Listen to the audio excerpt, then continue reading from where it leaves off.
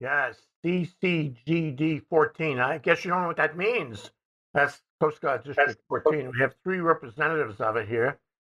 We have Jim Morrow, we have Nick Worst, and we have Jeff Bryant. They're all commanders. So if you don't mind, you people out there watching the show, if you would just stand at attention through this next half hour, we'd all be in balance that way.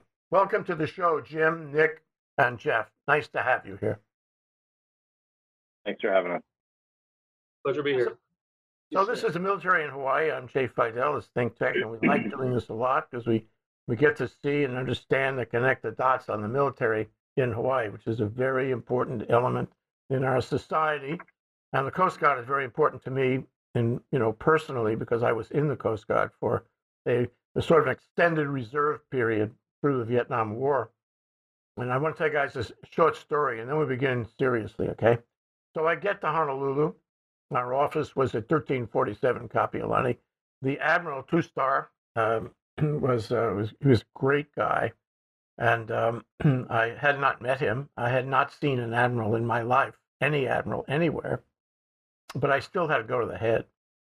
So I went to the head, being untrained in the matter, and there were two urinals in the head, and it was indoors, of course, and he was at the right one, I was at the left one. And I said I was really, intimidated by his rank.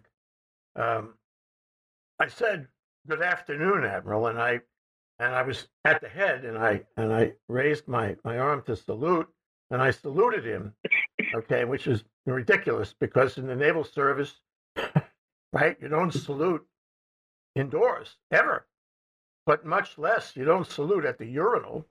And, it doesn't matter what the difference in rank is. You just don't do that. And by the way, you've got other things that you've got to take care of while you're there. Yeah? So I saluted him. I said, Fabic was his name, Ted Fabic, great guy. And I saluted him. I said, "Good afternoon, Admiral." And the guy was so cool. He turned to me, and he saluted me back. Good afternoon, Lieutenant. I loved him from that moment forward. He was such a good guy. But it's about people. The Coast Guard is about people. I really never met anybody I didn't like in my time. I was there 6 years, and he was just one of the guys I loved. So let me ask you a story question, you guys. What is the difference between the Coast Guard and the Navy now? It wasn't so different in 1944. But it's different now. What's the difference, Jim? I think the difference now that you saw back in the day as we shifted, how the whole service kind of shifted from September 11th. The events that happened on September 11th, the Department of Homeland Security was created. We joined that department, and our mission set has been evolving, I think, ever since. I think we're still evolving to this day. No longer is it just the purebred kind of like search and rescue mission. We have a slew of other missions that we're continuing to kind of go down. Yeah, it's always been the case, isn't it? And every time you turn around, those missions change, which builds for flexibility at the very least. So tell us what you're doing for the Coast Guard right now here in Honolulu, Jim. Yeah, so currently I'm the operations officer at Air Station Barbers Point. We have 4 HC-130 aircraft, long-range search and rescue logistics platform. We also have 4 H-65 helicopters. That's our main search and rescue asset that we deploy throughout the main Hawaiian Islands. Air Station is about 250 people. We've got about 30-something pilots here at the unit. Wow, that's a lot. I tell you, though, I remember there was one helicopter went down a few years ago. I'm sure you were not here at the time, but this is maybe 10, 15, maybe 20 years ago. Went down in the ocean. It was on a training mission, as I remember, and everyone died. And they came from all over the country to celebrate Barbers Point and the air station and the pilots. It was very touching. The commandant himself came and made a talk, and I'm sure that they think about that and talk about that in the sense that you never know when you're flying an aircraft. You never know, especially a helicopter, right? Yeah, absolutely. And we still continue to do that memorial every year with the crew that perished on that helicopter. and then the cruise too over on the North Shore of Molokai as well. This was years before that. Yeah, anytime, especially when you're operating out here in the Pacific, especially on the C-130, not a lot of gas stops. So constantly kind of thinking through things and really putting yourself out there when you operate throughout the Pacific. Yeah. Well, yeah, interesting. It takes me back. So, Nick, what do you do? What do you do for the 14th Coast Guard District? Yes, sir. I'm the Chief of Response at Sector Honolulu. So I oversee the 3 small boat stations throughout the Hawaiian Islands. Those are in Kauai, here in Oahu, and then in Maui. They all have a collection of the 45-foot response boat mediums and the 29-foot response boat smalls. In addition, I oversee the fast response cutter, Coast Guard's newest cutter. It's 154 feet. That replaced the 110-foot and the 87-foot cutters that were out here previously. And then I oversee teams that respond to reports of oil spills and releases of hazardous materials, as well as a team of enforcement folks who do anything from counter narcotics to more typical law enforcement associated with recreational boardings. Yeah, we could talk to any one of you guys for half an hour for sure. With all the things you do, the multiple missions and facilities and equipment, it's quite a thing. Coast Guard has more missions than just the Navy, for example. But let me ask you, when I was in the service, they had 95 footers and they had 82 footers, and now they got footers that are much less in size. Is that because of the technology, the function? Or the mission? Why are they so small now? A little bit of both, sir. We're constantly trying to refine what assets we have to best respond to the mission. So the 45s really replaced the 47s and the 40 you're probably familiar with. And then the 87s and 110s are still in the Coast Guard, but as they're developing these 154s, they are taking the spot in many times of those 110s and 87s. In particular, out here in Hawaii, where we have a pretty heavy sea state, meaning it's nothing to see 10 to 15 footers, for example, in the Ali Nui Haha Channel between Maui and Big Island. And the 87 and the 110s would just get so beat up by that, as well as endurance. If you had a SAR case on Big Island, and if you were really trying to get there in a hurry, you were going fast, you're burning a lot of fuel, you'd get there and would have maybe a day of searching, if that, before you had to refuel and go back to the SAR case. Whereas these new 154s can go very quickly, get there, and still have 3 or 4 days endurance on scene to get right into searching to try to save a life, and as well as much improved technology as you do for better capabilities. So a little bit of everything, but always in that pursuit of doing better to serve the public. What about the big ships? Are you working with the big ships? I remember what was the dimensions were 376, all right? 376, and they were brand new when I was in the service, but I think they're all retired now. What's the biggest ship you have here in Sand Island? So not quite all retired, I don't believe. We don't. There are a few stationed here, the new national security cutters, and you guys can check me. I think it's 420 or 412, but they are the replacement for the 378s. And now we have 2 of those national security cutters home ported here, and a lot of the same thought process: better technology, better equipment, longer range, longer endurance, and obviously with it being brand new, not those problems of the aging 378s. Yeah, and more expensive too, right? I'm sure they are. I don't have the exact dollar figure, but I'm sure the country's getting their money's worth. I'm sure. Yeah, they're very, very capable assets. The big ships were actually the 378. I missed it by 2 feet. The 378s were in Vietnam. They were online in Vietnam. They were active off the coast of Vietnam for several years. But query, are they active now? Where do they go? Where do these ships go? I mean, you have the biggest Coast Guard district in the world, millions and millions of square miles. Where do the big ships go? It's not inter-island, is it? No, and I'll probably, Jay, Jeff, if you don't mind, turn that question to you. Yeah, no worries. So Jay, the U.S. Coast Guard 14th District is the largest district in the U.S. Coast Guard with 12 million square nautical miles. It covers all of the Hawaiian Islands, the Central and Western Pacific, and we have Coast Guard units scattered across Oahu, Maui, Kauai, the Big Island, American Samoa, Saipan, Guam, Singapore, and even Japan. But when we have these larger national security cutters, which are the flagship cutters of the Coast Guard, they are essentially the 378s of 2022. We deploy them on an operation called Operation Blue Pacific. And Operation Blue Pacific is an operation that takes place throughout Oceania, and it's designed to build and strengthen our partnerships. And we leverage our unique Coast Guard authorities, our 11 statutory missions, to address all the unique threats in this area of responsibility. And these national security cutters will go down to as far down to Tahiti. We currently have a Coast Guard cutter in Fiji. The Coast Guard cutter Monroe is currently there. They have Fijian shipriders embarked on them, and they're currently conducting counter illegal fishing patrols within the Fijian waters, utilizing the Fijians' authorities to conduct boardings on these vessels to prevent illegal fishing. And then their plans after Fiji are to head to New Caledonia and conduct some engagements with the French Navy out there, and until they end their patrol for us in Guam.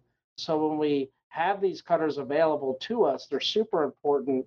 What we like to do is, wave the U.S. flag out in the Pacific, help our partners with their mission, strengthen our relations, and of course, one of our main missions in this area is countering that illegal, unreported, unregulated fishing threat that we see.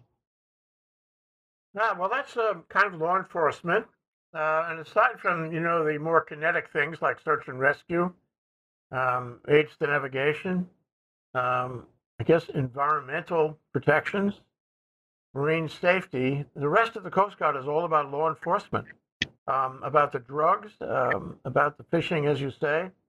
And one thing I noticed, this is after I got out, was that the Coast Guard, and you would be familiar with this, was because of its widespread, contacts through the Pacific, it was involved, perhaps more than the other services, in diplomatic relations, in being in contact with Coast Guards of other countries out there, and connecting in sort of a diplomatic way with various agencies and organizations. So, sort of like the APCSS in Waikiki, the Asia Pacific Center for Security Studies, where there was a lot of contact between Coast Guard officers and diplomats or officers of other countries. Do you have contact like that?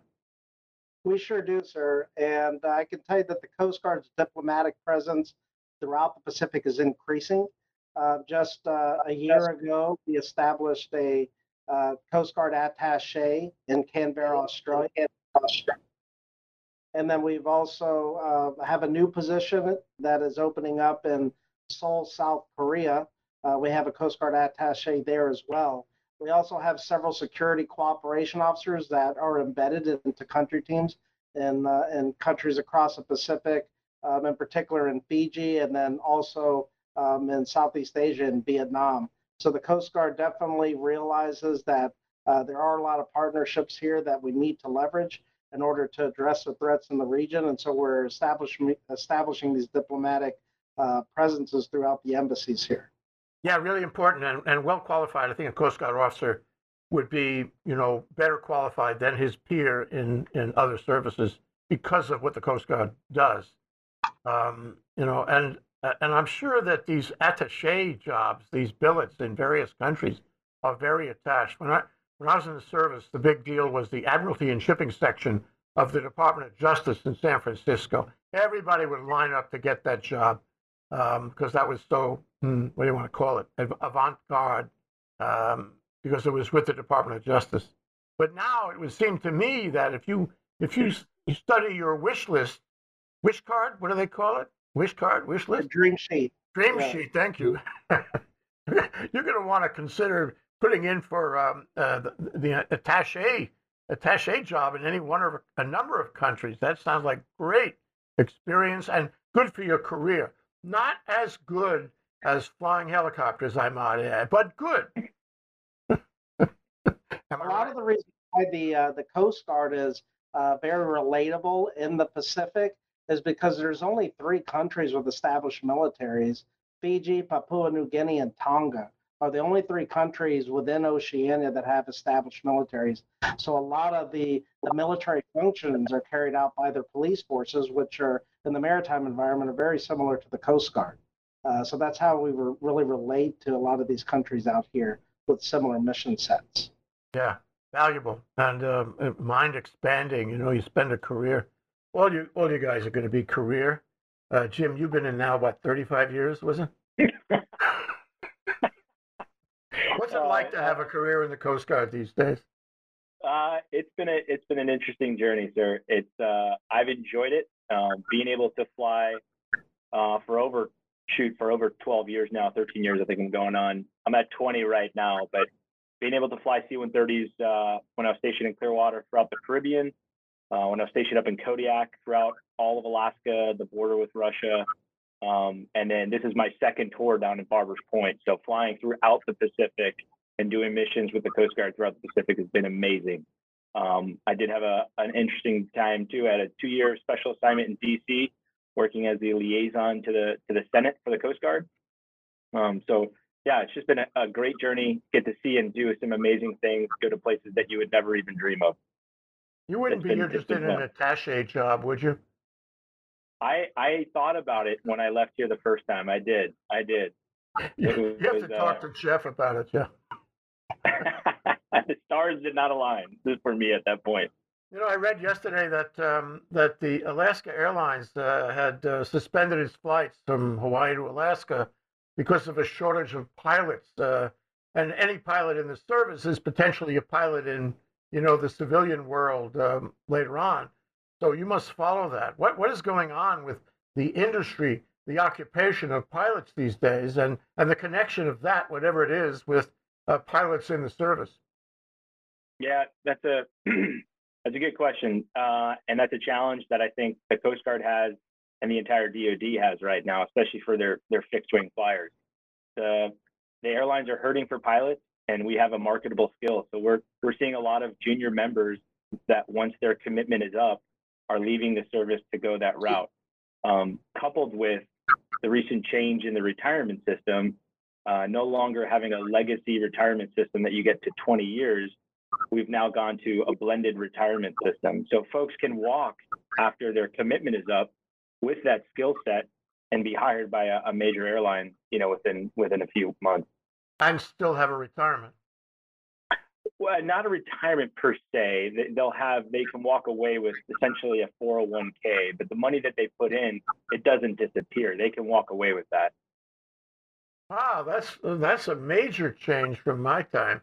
You know, huge change, and it's a big challenge that we're seeing. And as we kind of see this kind of evolve, we're still in the throes of it right now. But as we try to recruit and retain pilots, that's a big challenge. We haven't figured it out yet.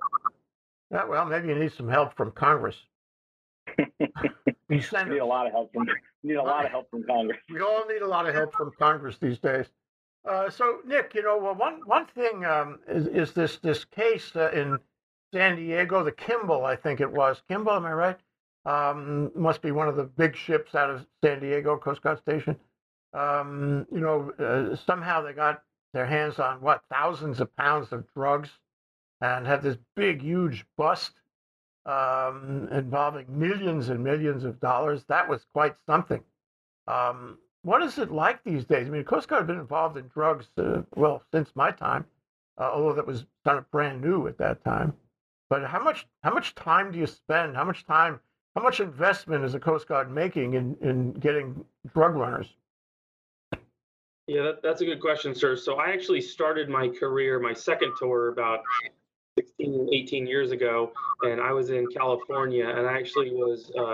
How come you look so much younger than Jim? We're classmates. Wow, wait a minute. Saying that. Okay, all right. So I was a law enforcement duty officer, and essentially we would manage the counter narcotics for the Eastern Pacific, and we would work in coordination with multiple other folks. And so we've been involved in this mission for quite some time, as you've said. and for the foreseeable future. But of note, I would just say the methods in which things are transported has changed over time, and we've tried very hard to keep up with those changes and then respond accordingly. But as Jeff mentioned too, most recently, the commandant has, and those above him too, have mentioned that even more than counter narcotics now, the illegal, unreported, unregulated fishing is a national strategic priority, in line with, if not greater than, the threat from counter narcotics. So we really are shifting our focus here in Oceania quite a bit. One, because not as much movement out here for the counter narcotics, but two, mainly just because the importance that everyone sees on that issue of IUU fishing. Yeah, well, I have a couple of questions about that. One is on the drugs. Drugs are changing. There are drugs now, that did not exist in my time, and that are dangerous and also expensive. There are also drugs that could be, and I wouldn't predict it'll be in the near term, but that could become legal, like pot, in the next few years. Maybe Congress will decide to let that go. So the mission changes, the drugs change, and therefore the people change. The whole industry changes. Is it more? Is it more or less easy for you now to catch these guys? And is there the kind of prosecutions you want to see, having gone to that trouble?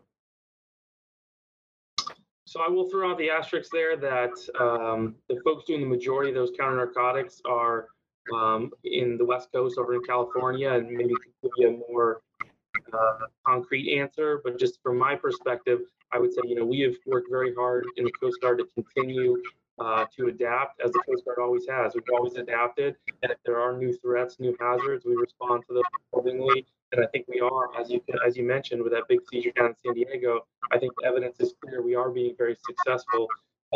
We will continue to adapt as the threats adapt, whether that's counter narcotics, whether that's illegal fisheries, or what have you. That's really one of the joys of being in the Coast Guard is the mission and the people. They're both phenomenal, and it is that just inherent in who we are as coasties to always adapt and figure out a way to get it done. Well, when you're coming up alongside and telling them that you're about to board them because you think they got some drugs on board, you get a little resistance on that. Do you feel there's a certain danger in doing that? Do they respond with running away or violence?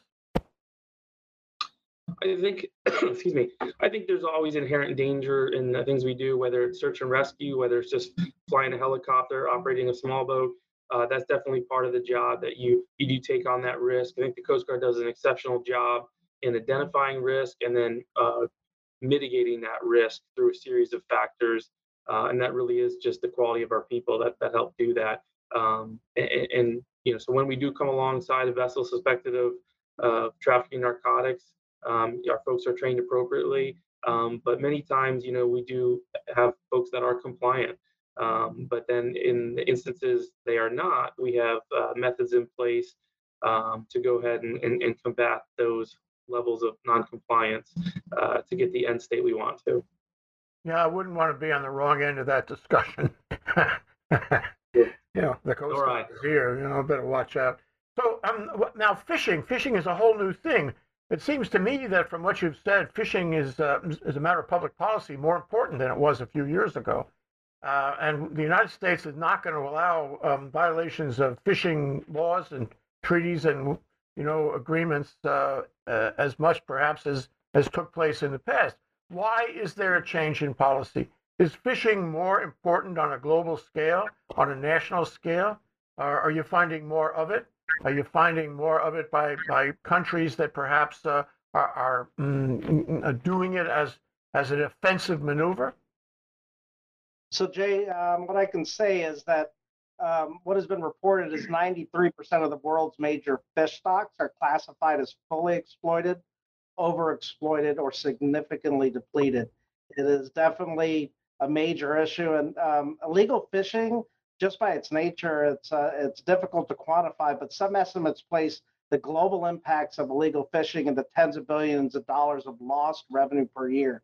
So just by the nature of illegal fishing, you're taking away, the economic prosperity of countries and also food security, because a lot of countries, especially here in this region, where they're coastal states, coastal nations, they depend on fish for their food security. And if you have fishermen going in there and illegally poaching their fish, that creates tons of problems. Again, not only economic problems for the country, but food scarcity.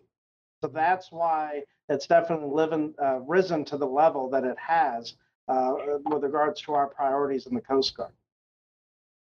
Well, it's the same thing with environmental protections, isn't it? Yes, and we have 11 statutory missions. Environmental protection is certainly one of those missions that's super important, and that's all tied together because you definitely need to protect the maritime environment to ensure that the fish are able to be sustained and survive. So it's definitely all tied together. Yeah, well, connected for sure. So, one thing, Jim, is that we have seen through the Navy, a challenge to American forces in the West Pacific. We've seen the Chinese build islands and arm them. We've seen them challenge and stop ships and aircraft who come into waters and areas they claim they have legal control over, but which they don't. Is the Coast Guard involved in any of that? Because this is a great challenge in Western Pacific, and I'm sure that PACOM is very interested in maintaining a presence. Are you part of that presence? Yeah, yes, sir. Yeah, we are, and both. I kind of want to touch back too on the drug mission as well. Coast Guard C-130s based out of Barbers Point will deploy to South America and participate in those counter narcotic missions as well. So we'll incorporate in those missions, and then out in the Pacific, in conjunction with that, with what Jeff was saying with the fishery engagements and the fishery enforcement. So the C-130s will provide that maritime patrol aircraft and link up with that national security cutter, with our sector Guam out there, and with the district and with the host nations to provide that maritime intelligence and that picture of where boats are. But yeah, providing that presence, seeing that big 4 fans of freedom aircraft flying around with the racing stripe means something. And we're in exciting times too. So the Barbers Point, we're 95% through with our transition. So we're getting rid of our aging H model, and we have our new C-130J model, which is going to be a game changer out here. It comes packaged with a Minotaur sensor system, which incorporates, able to feed into that national security cutter, is a way bigger picture for maritime intelligence. So we're really excited to see that come online here in the next few months. How do you get these helicopters to distant locations? You put them on the fantail of a ship and strap them down and take them everywhere. Is that what happens?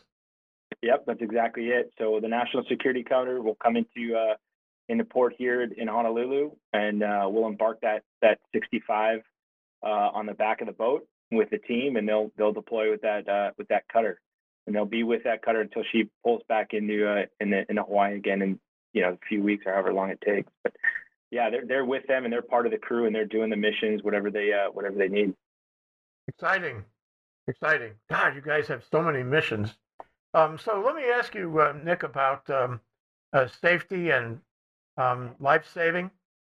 And in connection with that, I want to ask about an issue that comes up all the time in these shows. Is just in case Hawaii is subject to extreme weather, some kind of weather, disaster, calamity, what have you, and we have trouble. One thing or another, we have trouble. And we need somebody strong and flexible to help us out, help the state out. If you ask the Army or the Navy or the Air Force, they'll say sure. But the Coast Guard is closer to the people, in my opinion. The Coast Guard knows more people, deals with more, local institutions, regular engagement with local institutions. So is the Coast Guard there to help in case of a disaster that affects the state?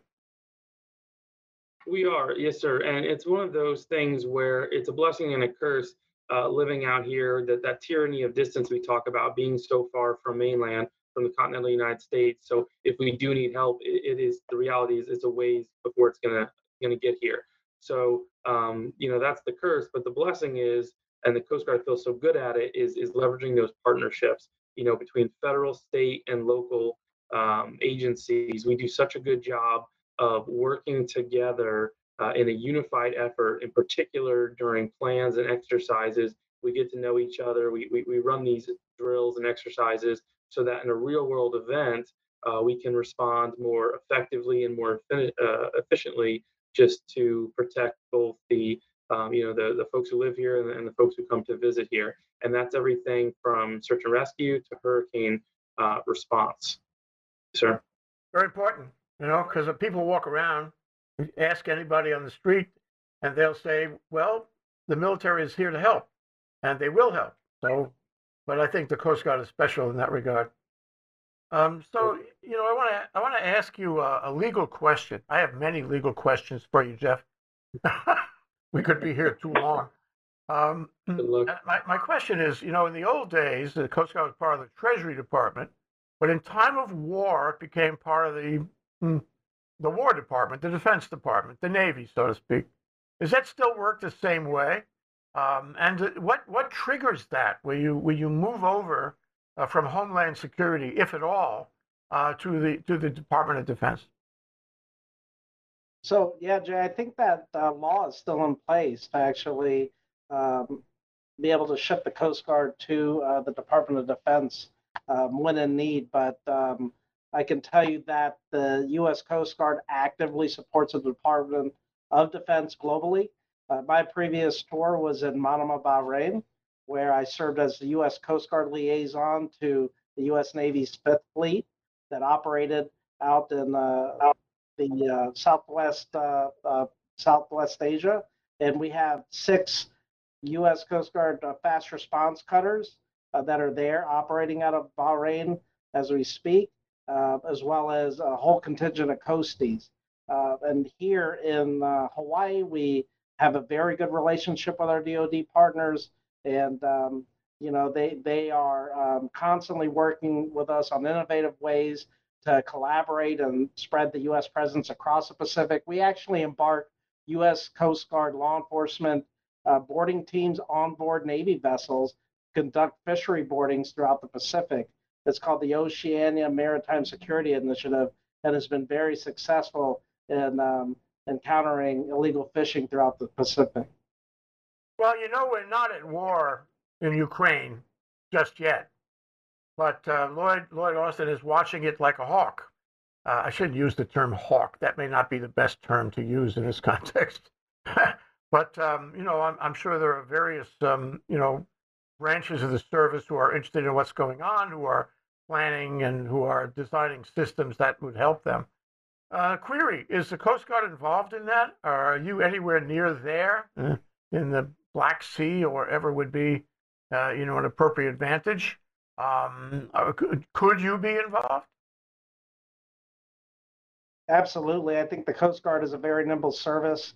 We have very unique capabilities that the Department of Defense can leverage to help out with that mission if they choose to do so. And even diplomatically, and we do have a U.S. Coast Guard position assigned to the U.S. Embassy in Moscow. So even from the diplomatic standpoint, we can assist in that way. But as you said, we have very unique capabilities in the Coast Guard, and we could be leveraged in a variety of different ways. And that's certainly one area where we could assist DoD if the ask is there. Wow. Okay. Well, you never know what's going to happen these days. It moves so fast. Jim, when I was in the service, they always asked me the difference between the Coast Guard and the Navy, and I would say, we save lives. Is that still true? That is true, but I have to tip my hat to our Navy brethren. We do, at times of need, when our planes are broken or we're out of air crews, the local squadrons will pick up the slack, and they'll stand there ready for us every now and again. So they have saved lives here. Yeah, well, that was certainly the case in the sinking of the Ehime Maru by the SS Greenville, a nuclear attack submarine out of Pearl. where the submarine that cut the Himimaru in half off Waikiki didn't really know how to rescue the people, and they had to call the Coast Guard out to rescue the people, and the Coast Guard saved a lot of lives that day. It's very interesting. You guys are expert in that, so you do save lives. Well, Jim, I want to offer you the last moment to give a takeaway to our listening audience and viewers. And if you could shape your takeaway around why they should join, support, learn about the Coast Guard, and maybe even enlist, Yeah. Could you talk about that? Yeah, absolutely. The Coast Guard is a very unique service. It's a dynamic service. We're all over, obviously, the coastlines, anywhere attached to water. But like Jeff was saying, you can find yourself as an attaché over in Moscow. I mean, we are literally embedded everywhere. And the unique authorities that are granted to us as coasties allow us to do a lot of unique missions. I think it's a fantastic service. We're in a position now where we're getting a lot of brand new toys. I mentioned some of them earlier. We got the NSCs, OPCs. So if you're coming into the service at this point, you're most likely going to be on a brand new ship or aircraft, which is exciting. The integration with technology and the forefront of cyber, that whole new position that's coming online, I think it's just a really unique time to come into the service. And then for those that want to learn about it, we haven't even touched on our AUX auxiliary program for civilians that would like to be a part of the Coast Guard. I think that's a unique mission set that we have as well. So yeah, now's the time. That's great. Well, thank you, Jim. Thank you, Nick. Thank you, Jeff. I really appreciate you guys coming on. And I'd like to leave you with one thought. Jeff, that thing about, applying on your, dream sheet for a job, an attaché job. I could probably do that, but I would want to skip the attaché job in Moscow. Would that be all right? I think that'll be fine. And yeah, I can totally see why. Thank you, Jim. Thank you, Nick. Thank you, Jeff. Really appreciate you guys coming on. Aloha. Semper Paratus.